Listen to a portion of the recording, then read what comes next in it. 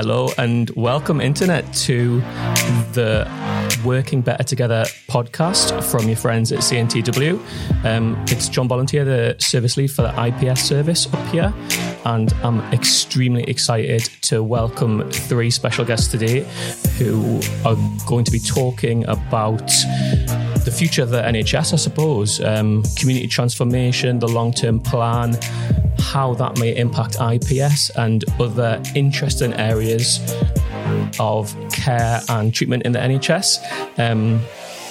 I'd love to introduce the guest here today, and first up is my colleague and friend Jamie White. Yeah, thank you, John. So my name's Jamie White. I work in the East End of Newcastle in the community treatment team as an employment specialist, supporting people to build on their vocational profiles, apply for jobs in their desired field of work that is going to be meaningful to them and help them sustain long-term recovery. And Jamie, where are you joining us from today? I'm joining you from is now the spare bedroom. It used to be my little lad's room I've got loads of rockets in that on the wall. So this is the new office. Thank you very much, mate. Next up, we've got Fran Saint. Thank you so much for joining us, Fran. Whereabouts are you and what do you do? Hello. Well, I'm actually in Sheffield at the moment. Yes, in my boyfriend's flat because we did lockdown together, and so I've came down here. So my job is development and wellbeing facilitator for peer support in the north locality of our trust. And children and young people services. You're heavily involved with peer support, aren't you, across the trust? And we met after you, we got in touch with each other after you did a fantastic presentation to the executive board, kind of outlining your experience in the trust and why you're so passionate about peer support and where you think it's going to go in the future. Yeah, that was a bit of a big day. It was a little bit of a full circle day because I started off as a service user in the trust, and then was a peer supporter. I worked on a acute adolescent ward, and now I've kind of moved into the involvement service, which peer support now sits. It's always been the involvement service, but there's a dedicated kind of side of the team. So, yeah. Thank you both for joining us, especially because we're recording this at 9 o'clock in the morning, which is particularly tricky. Last but by no means least, James Duncan, Deputy Chief Executive of CNTW and Director of Finance. James, welcome to the podcast. Thank you. And yes, 9 o'clock is particularly cruel for something like this. So we'll try and stay focused. Yeah, so as you say, I'm Deputy Chief Executive at the Trust, and I've been doing this for 20 years, and it's sort of become my life work. And I very much hope I'm going to be here for the next 10 years as well, until I float off into whatever I float off to next. It really is my passion, working with all of you and working in this organisation, and I find it very rewarding and very special. So that's me. That's where I've come from. I would just like to say, you mentioned Fran's presentation to the board, and it was fantastic, absolutely fantastic, as was yours, John, when you came to the board. But it's one of the best things we do as a board is when we get people coming and talking to us and telling us about their lives and their experiences. And sometimes that's good, and sometimes that's bad, and sometimes it's difficult to hear, and sometimes it's very rewarding. But every experience is something we'll learn from. So thanks, Fran, for doing that, and thanks, John, for when you came to talk to us about IPS. It's a pleasure, and I've got to say, thank you. I don't know about you, Fran, but so James, I'm sure it was a similar experience for you that I'd received a really pleasant and like a colloquial invite. You know, it wasn't super formal. It didn't come in like a gold envelope or anything like that. It was just a nice email, a brief conversation about what it might entail. And I found, even though like presenting to the board's probably one of the biggest things we might do in our careers, you know, like it's a group of people who have a lot of power and experience. I found it really, really one of the easier meetings that I've been able to speak at, because I found everyone like so receptive and welcoming. Did you have a similar experience? Yeah, I did. I'd kind of just categorized it in my head as like a meeting that I was going to talk at, because I didn't want to get too, like thinking about it too much. But then when I was there, I was really quite emotional when I came off the call. And because it was the feedback that people gave was just so overwhelmingly nice and positive, and it was a really good experience. And I didn't really think that it would be, but it also gave a chance to kind of, you know, really kind of champion and celebrate peer support as well as the kind of journey. Yeah, absolutely. Well, I'm so grateful for you guys joining us today, especially at 9:00 in the morning, because there's a lot of changes happening in the NHS at the moment. There's a lot of changes happening in the country, you know, in relation to COVID and everyone having to adapt to this new way of life. But one of the reasons I was keen for us to get together is because I think we've got shared interests. I know James and like John Lawler and other executives are very vocal about their vision and how passionate they are about the trust delivering outstanding care across all services. But in my role leading IPS, we get told about some of the changes that are coming in the pipeline, and there's a lot of discussion happening recently about community transformation, and I wondered if we could talk a little bit about that this morning, because I think it might overlap. I know Jamie's exceptionally passionate. I hope you don't mind us saying, Jamie, just speaking on your behalf, but I know you're really passionate about peer support and IPS. Obviously, yeah. Fran's got a lot of expertise in that area, and as has James, I know from my time in the trust that James has always been a vocal champion of peer support, and I think talking about community transformation and understanding a little more about it would be really interesting, both for people who are interested in IPS, but also people who just are either in receipt of services or work in services. So yeah, would you guys be up for us trying to break it down a little bit and think about how it might change the future of what we're involved in? Yeah. And this is the point where I throw it to James and just say, could you summarize community transformation in about two... I'm joking, James. It's 2 words. Yeah. Well, exciting is a first word. I think we're on the cusp of something fantastic here. I think we've done a lot of the groundwork in this organisation. I think a lot of the work that you have done around developing peer support puts us in a great position.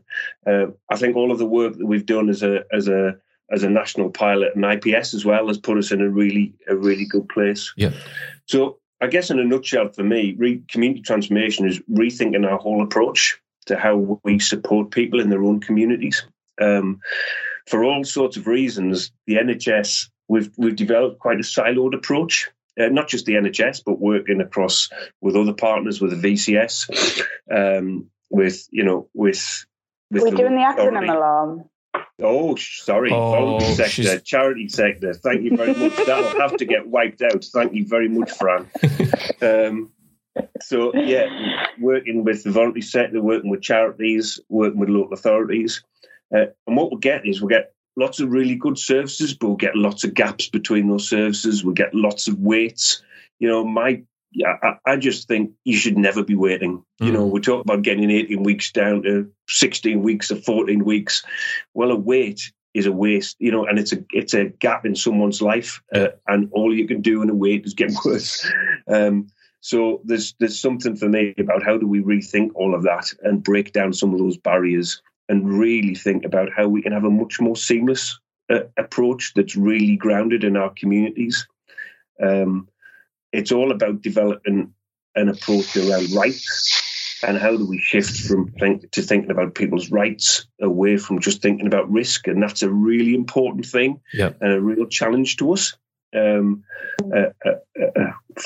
challenge to all of us.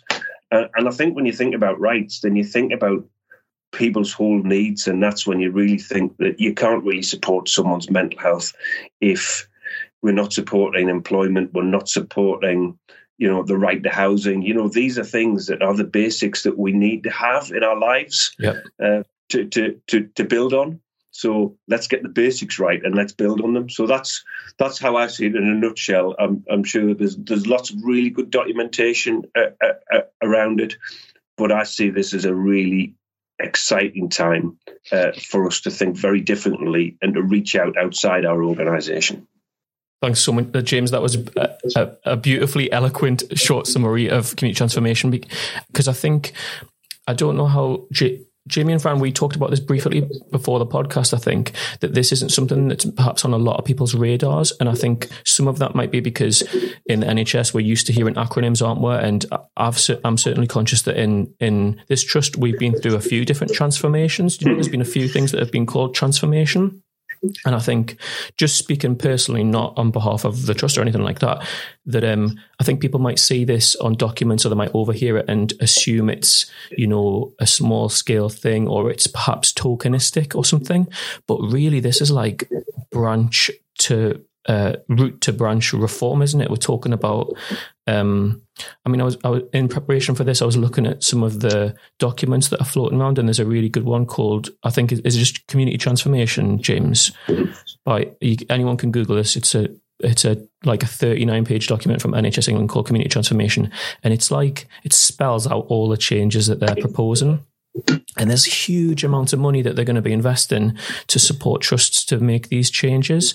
But two of the things that leapt out for me were that they're talking about us moving away from a form of a treatment that just thinks about, symptoms and treating an illness, and thinking about economic and social difficulties, which is where I think this is probably of interest to the four of us in particular. Yeah. Well, John, I was speaking to a friend last night about it, and about what you said there, James, about a system that's grounded in the idea that people can and do recover from mental health illnesses, but by addressing all of their needs rather than the symptom. Sometimes we just treat the symptom of what the problem actually is. If someone's living on the streets and they're homeless and they're suffering with addiction problems, and then we're just treating the addiction problem as such, but we're not addressing the homelessness, then they're going to be in an endless loop of decay because they're not getting all their needs met as such. So yeah, it's exciting times. I think just on that, John, just because I was lucky enough to go out to Trieste in Italy last year, and I'd read about in advance. That's why we went there, and it's a World Health Organization, heralded as a exemplar for mental health. But I was absolutely blown away, to be honest. In that system, it's all grounded in the community. It's all based around community hubs. But in that system, I didn't see any weights. There were no weights. Employment was, worked with local cooperatives, so employment was absolutely critical right from the beginning. It wasn't an add-on, the support around employment. It was absolutely hardwired at the beginning. Support for housing, hardwired at the beginning. But there's a city that is one of the world leaders in, they don't have homelessness, So these are some of the things that is a grounding for what they can do. They have no restraint. They have no anti-ligatures. They have no locked doors. This is it's really challenging when you see something look and feel like that, and that's we'll never replicate that, and that's a result of 40 years worth of journey. And there's different cultural issues and all the rest of it. But how can we work towards something that looks and feels something like that? And that's the challenge for me. James, do they have if they have the is it no restraint or really low restraint? Is it just none? So do they have hospitals in the kind of way that we have, or No. So all of their beds are in their community hubs, and their beds look a bit like Jamie's room there. They're just rooms. They're rooms where you'd want to go and stay. And they have taps, and they have curtains, and people come and go. And people ask to stay because they're feeling a bit wobbly. And then people leave. And if people want to leave, then they leave. So people will, if in certain circumstances, they'll be persuaded to stay. But for me, it comes down to this whole thing around rights. Their approach is all about rights, supporting people's rights. But with that comes responsibility as well. And I wonder whether we mix all of that up and we transfer the responsibility to organisations. And maybe that's where we get some of the issues around our whole concept of what it means to support someone. Yeah. Well, James, like what you're saying there as well is that people recover in communities. That's where people find recovery, and because they're able to build up social networks, they're able to build up positive relationships with others. People become role models to people. It's a bit like the social modeling system, where like if you're hanging around with people that are doing positive things, and the chances are you're going to take a process of change and image that behavior of the people that you're hanging around with. So I like the idea of it, because sometimes if you're in a system, say if you're in I'll use a prison system for an example. If you're in a prison system and you're surrounded by people who are demonstrating bad behavior, you're more likely to take that on. So I love the idea, and I'm not saying that we don't need prison systems, of course not, but what I'm saying is that you're more likely to change if you're hanging around with people that are in recovery from mental illnesses, addictions, whatever. 100%. And it's normalizing. It's normal. And that idea, I know we're all interested in stigma. It's one of the biggest things that we've got to try and counter in IPS. And I'm assuming, Fran, with peer supporters as well, stigma's always on. It's a barrier. It's a challenge. And creating, Jamie used the word system, which I think's key to all this. Like, we're used to working in systems that have been dictated not by people who are receiving services or by the people who are delivering services, but by, the way that money flows in our healthcare system, and maybe in the absence of exploring other places, like what's happening in Trieste. We've just tried, as James said, it's 40 years of stuff that's just developed.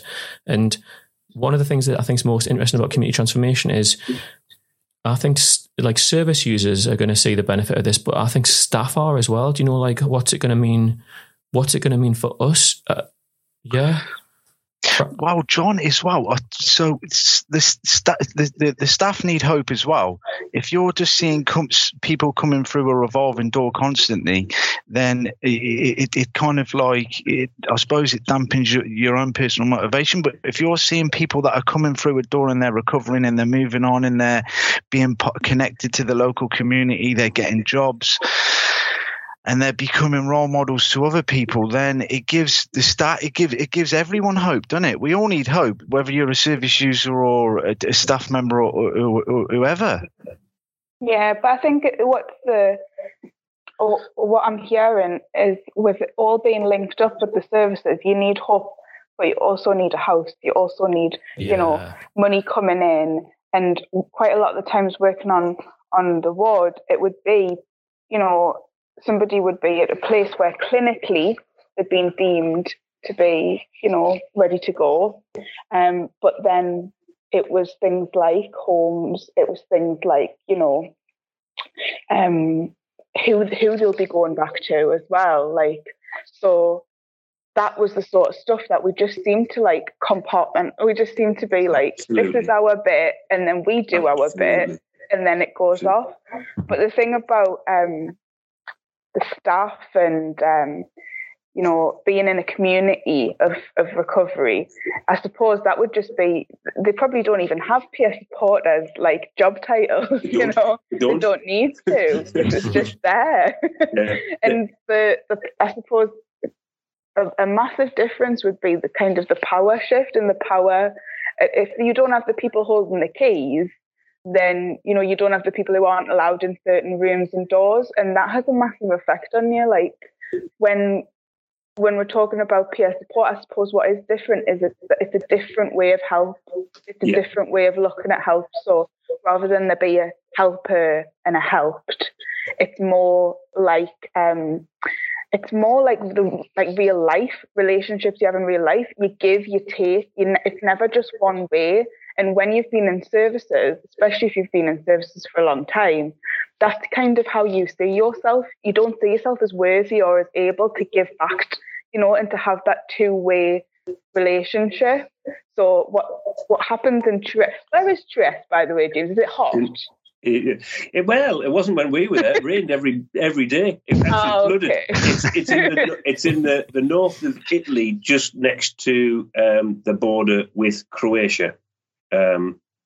Lovely place. If you get the chance, go there. I know I was very lucky to get the chance. I think what you're touching on there as well, Fran, and I completely agree with you. It's like, I know I use this terminology quite a lot, John, but I know the NHS loves evidence. But when you're employing people, peer supporters, who have lived experience and have navigated through a system, you're presenting tangible evidence to other people that recovery is possible from mental illnesses. Yeah, because you can't deny what you see in front of you. If you're sharing your experience, strength and hope with someone about how you've turned your life around and developed positive relationships with other people, then it's difficult to deny. Would you agree, Fran, in regards to, because you can see it, you can see. One of the peers, and it's either Kevin or it's Darren, he describes it as borrowing hope. Yeah. So that person is borrowing hope for the time being that they don't have it, and then they get their own. So I think that's, I absolutely agree with that. And that whole issue about evidence, there's a much softer side for it to me. And some of the things you're talking about there, Jamie, around the evidence of a change that's happened in your life, a living example is really, really powerful. And virtually in nearly all of the stories of people's recovery that I've heard, there's a story of someone who's made a difference, someone who's made the connection, and for all you can have all of these interventions, there's a connection that's been made that actually started the journey. It's just started the journey of hope, and it's almost happened in every single story that I've heard. And to be honest, there's a whole issue for me that I just think we've got to move away from labels as well. I actually, and I'm sorry, I don't really like the term service user, because I don't really know, when are you a service user and when are you not? Even a carer, when you're a carer, when you're not, what am I? I'm a mixture of all of those things, and I'm a person, and I'm someone who works in an organisation. But we're individuals, and the more we can not label people, the better. The more we can just try and understand people and think, what can we do to support you at this time? What do you need? And what can you do to support yourself, and how can we help you with that? I guess these are some of the questions we need to be asking consistently. Yeah, and to move from service user, I suppose there's still like patient, client, all of those words being used every day to describe people. Yeah. That's what. Well, John, I'll quickly touch on this. So even when I was a peer support worker, I don't think some of the people that I used to work with didn't even know I was a peer support worker, because I didn't really I didn't need to go into that. But what you said on there, James, is powerful, because my understanding of it, and quite a lot of stories or narratives that I've heard, are that the therapeutic value of one person helping another is sometimes without parallel to any kind of treatment. And what I mean by that is when you're able to connect with another person, and you're able to, and they believe that you believe in them, and that you want to convey hope to them, and you want to see them to do positive things, then that's powerful, because you're connecting with others and you're able to engage with them on a positive level, from the point of like honesty and transparency and all that good stuff. So I completely agree. Just want to make the point that you don't have to be a a peer to have that, to have that connection with somebody, to, you know, because there are so many members of staff in the organisation who've helped me, who've helped, you know, Jamie, you'll have known them and stuff. So even just like colleagues, it's like they're born to be a nurse, or they're born, and it's like, it's everything. And I just, one of the things, because I'm also involved in peer supported open dialogue, and when we were doing the training for that, it was really kind of, you know, you've got people who've spent their life working in this way and thinking that it's good, and thinking that it's like, you know, this is how we help people. This is how we help them get better. And then they're kind of learning about this new way, which completely just, it not even just disregards it. It's actually saying it's been harmful to people, how they've been treated. And it's not necessarily about somebody's intention, but the system has been harmful. Yeah. And it was a really there was some tense moments, and there was some, you know, really good discussion around that. And I think any time of like transformation, I don't really know where I'm going with this point, but just that there has, I mean, all of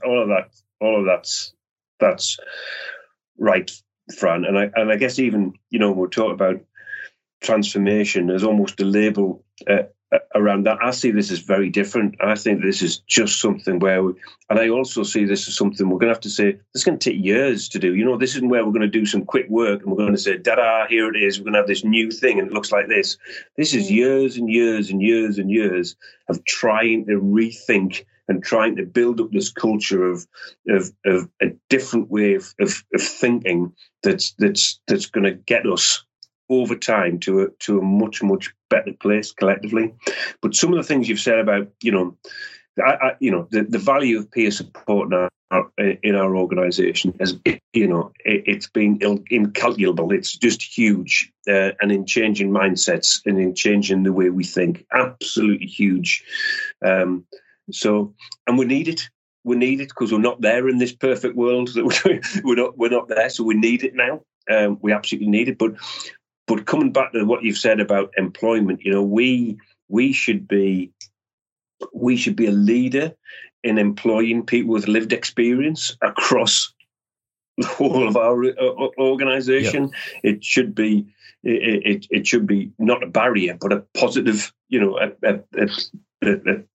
positive impact. And I guess that gets us to, you know, the work that you've been doing in IPS as well, and that whole approach to saying, actually, and I think you've said to me, John, several times, that employers are now thinking, actually, you're a really good bet. You know, we're going to get people in who actually are committed, who've got support when they need it, and actually, it's a positive thing for the organisation.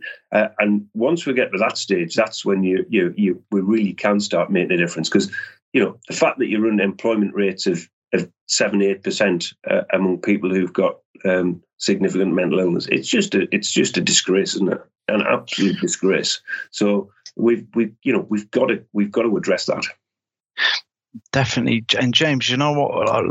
I kind of touch on this quite a lot as well, about employment being like the tip of the iceberg, because there's so much more stuff that people get from employment: feeling connected to communities, changing their social circles, becoming financially secure. Yeah, earning money, and like I'm always thankful towards a trust because of the peer support model that they've, you know, like some people would never have been employed unless they were given the opportunity to become peer support workers, because any other, well, exactly, Fran, and like me too, some people come from criminal justice systems, whatever, yeah, and they've got a lot of baggage that they're carrying, where some employers just wouldn't touch them. But the evidence suggests that just because you've got a criminal record or you've had a mental illness or whatever doesn't mean that you're going to be a bad employer. That's just it doesn't really say a lot. Yeah. So yeah, I couldn't agree more. And I think as a society, we've got to really be at the forefront of this, because there's something about our society that writes people off.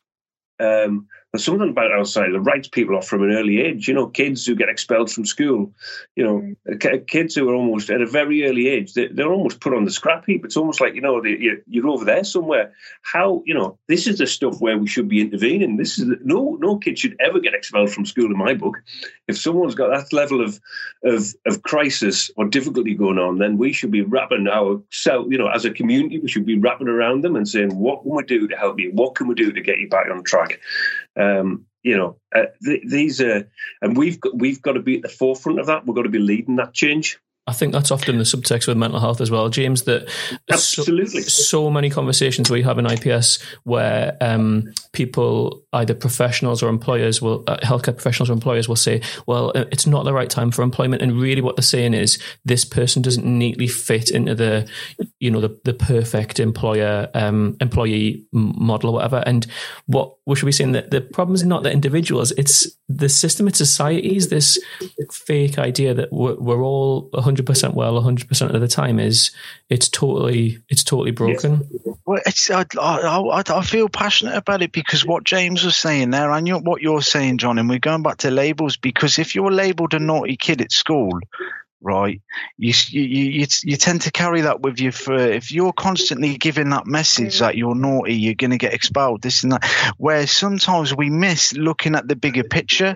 What's going on in the background? What kind of, you know, do they come from a dysfunctional family? You know, their parents might be suffering with mental illnesses, they might be suffering with substance misuse problems, and then that label gets carried from being a child into an adult, where they're seen as being a problem rather than addressing their needs as such. Yeah, absolutely. I'm conscious that in other podcasts I like to be a bit devil's advocate, because I feel like there may be people who are listening to this who really chime with what we're saying. They're passionate about this as well. They've lived through changes in the NHS. They've got lived experience. But I think there might also be people who are listening and saying, this sounds like a great idea, you know, like fantastic aspirations, but is it realistic? You know, why is the NHS should be treating cancer, it should be treating serious mental illness. Why is it talking about housing and employment? And something that like blew my mind when I started to hear about it was this idea of us as an anchor organization, like this idea that what we represent, and we've seen this through COVID as well, I don't really think we're just about health anymore. And you have all touched on this earlier on in the conversation, that there's this growing awareness that we can't just focus on the little details of a person's life. We've got to look at the whole individual. And that as an organization, like we're probably going to be, well, we are going to be given the power by our leaders to make these changes and really think about the whole community. And yeah. I think that's like mind blowing, the idea that over years we're going to be able to move away from that. Yeah. So what is mental illness? You know, sorry, Jim. No, you go on. I'll come in after you. Yeah, like because what is mental illness? What is mental health? Obviously, there is kind of organic health, and illness, but just in my experience, the majority, and I don't know if this is because I've worked with young people, the majority did not have a mental illness, did not have a mental health problem. What they had, like you were saying, Jamie, is they might have been labelled, or they might have been going through absolute stuff that children, no human being should ever have to go through, and yet we bring them then into a system. And we give them these psychological tests, and they pick it up. They know they're in a mental health hospital, and then they think that they have a mental health issue and a mental illness. Yeah. And so, to those people, I would say, you know, what is mental illness? And when we're coming to like how it's even the word like treat mental illness, or do we look at what's going on in somebody's lives? What's happened to you? So that would be my kind of. Yeah, I think you're absolutely right. Absolutely right, Fran. If I can just maybe, John, just go back to what you were saying around is this pie in the sky stuff, and why should the NHS get involved in that? I'll put my finance director's head on for a moment. It's not often I do that, but I'm going to put it on. And the NHS can't afford to do what it's doing at the moment. It can't afford to just solve the problems that have been created in people's lives. NHS is becoming more and more and more a crisis service. We're dealing with the results of all the things Fran's talking about. We're dealing with the stuff, the brokenness and the stuff that's not dealt with when it should be dealt with. The fact that people aren't supported when they need to be supported. The fact that people are living in bad conditions, or they're dealing with difficult things, and then it just reaches the point of crisis, and that's when the NHS gets involved. And to be honest, it's just, there's too much of that. You know, we can't work like that. We've got to reach out and say, how do we get, and how do we really think differently, and how do we work with our partners in education, in housing, and how do we say, well, if we work together, we might be able to start getting to some of those issues as they develop earlier. And that really takes a completely different mindset. It takes you reaching out. We'll still have to have, and this is the challenge, you'll still have to have the ability to support someone who's going through a crisis. You'll still need to have all of that specialist knowledge, but how do you make sure that's not all you've got? And how do we reach out? And I think that's the real opportunity from the community transformation work, is really to think about how do we do that? How do we work differently? How do we break down those barriers across organisations early on? And, you know, I keep going backward, but the work that you're doing in IPS, and I think going back to an early comment, the retention rates that you're getting in the service from people who are getting into employment and staying into employment are absolutely phenomenal. And for me, that is the biggest success factor. And that's the stuff that we should be shouting about.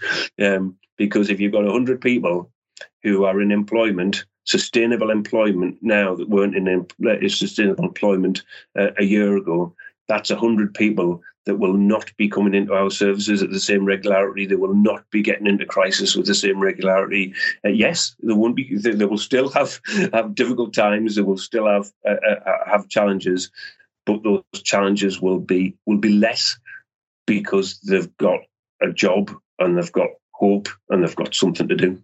Yep, and the impact, I think, in those businesses in which they're working as well. I mean, I know Fran and her colleagues, and Jamie's a huge part of this as well on our team, you know, having those conversations about mental health, demystifying it, normalizing it. I think it's a ripple effect. Absolutely. It spreads out. And I know I keep coming back to this because one of the areas that I'm really interested in is in our trust, we've got this collective, the Organisational Improvement Collective, who are talking about really big changes. And the more I hear about community transformation, the things that we've talked about today, the more I think it fits with what staff want to do. Nobody signed up to be reacting constantly to people's distress. Everyone in this organisation signed up to be part of this because they want to help people feel better long term. And I think when staff start to hear about community transformation and realise it's not about like trying to cut jobs or make things more difficult, more protocols and procedures and admin and all that, I think people are going to be really excited because this is what they want to do. They want to have a holistic opportunity to connect with the person and be part of the journey and not gatekeep. It's having it's kind of thinking ahead, isn't it, and imagining what that would be, and change is scary, and it's quite a lot like, oh well, this is going to happen, okay, whatever. But I suppose people thought about that when they thought about shutting the asylums down. Like, to me, it seems like this sounds as radical as that, but actually, like, there was negative consequences of that as well, and that's kind of in America where PS support came and bloomed from the fact that people were just institutionalized for life and then just shoved out on the streets. Absolutely. And that's where those community of peer support came. So this actually is thinking about that before. So this is interesting, because I was speaking to a friend of mine last night, and he won't mind me mentioning his name, but he said, be radical and mention the asylums. His name, Lionel Joyce. He was saying there was, the people sometimes needed those places. Yeah. Like in it. So yeah, but it's interesting that you should mention it from, yeah. I know we're talking in abstracts at the minute, but this is happening elsewhere in the country, isn't it, James? So there were several pilot sites who've actually gone. Yeah. So this is happening all over the country. But I just want to, I guess, reinforce what Fran said there as well, because the big thing about this is I think one of the problems we've got, and this is the way the NHS works, is we lurch around, don't we? That we say, "Oh, this is the new thing, and we're going to have it in tomorrow," and it's so you lurch from, and in doing that, people get lost behind. There are people who are being supported by us who want to be supported in the way they're supported now, because that's the way it's been for all of their lives, and you kind of just suddenly say, "No, we're going to do this instead," because actually they need what they've got now. So that's not an instant fix. So this isn't something where we're suddenly going to go, da-da, this has changed. This is something where we've just got to commit to thinking differently over a period of time. And what you were saying, Jamie, about staff want to do this, I absolutely agree with that. But we've got to let people do that. We've got to, it's not something that's being done to. People have got to engage in this, and they've got to be part of it. And it will bring challenges to all of us in terms of the way we think, and we've got to challenge ourselves. So this is really a bit of a movement. It's it's not a transformation. It's more, I see it like a bit of a revolution. Yeah. But it's, it's going to take time. Mm-hmm. Yeah, definitely, James. And you know what, James? Sometimes I talk about recovery in individual. What you're saying there is that it's like we're talking. What you're saying there is that it's a process, and that it is going to take time. And I say the same. Talk about the same about someone's individual recovery journey. That that's a process, and it's not an event. They don't meet an IPS worker or a CPN or a peer support worker, and all of a sudden they feel great about themselves. They have to go through a kind of process. So, yeah, interesting conversations. Yeah, and I don't. You were saying about devil's advocate, John. I don't know whether it's the kind of if we've got too much time, but there is like, what's the word? Not research, but there is critique of peer support, and there is critique of IPS. There's critique of recovery as a concept, and so I'm just putting myself in those people's shoes where they're listening to these, to us four just go on about how great it is, and, absolutely, and I just kind of want to maybe bring their voices into it. That some people, the word recovery is offensive to them because this isn't something that they see as, just see it as quite neoliberal, that it's about the person and everything like that.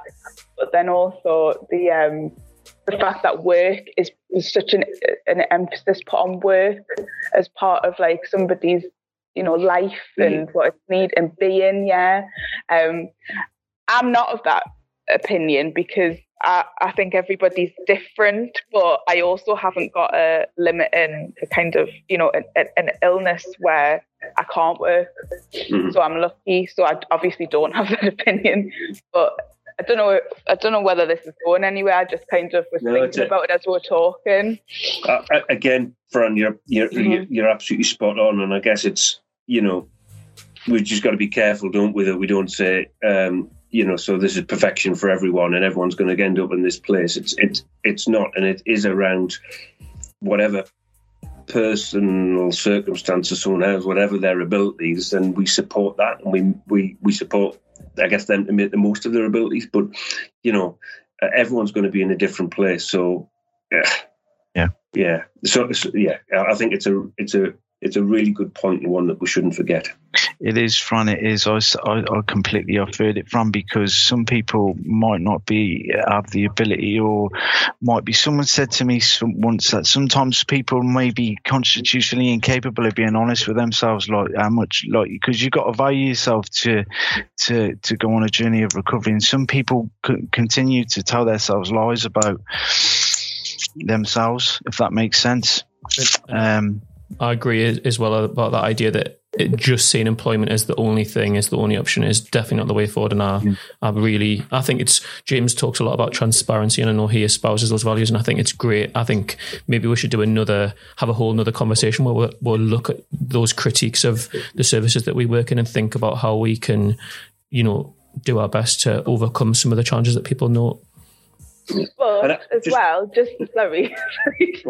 butting in, just to say how amazing is it in our trust in the Northeast that there is a dedicated service which sees employment and that side of things equal to a medical intervention. Yeah.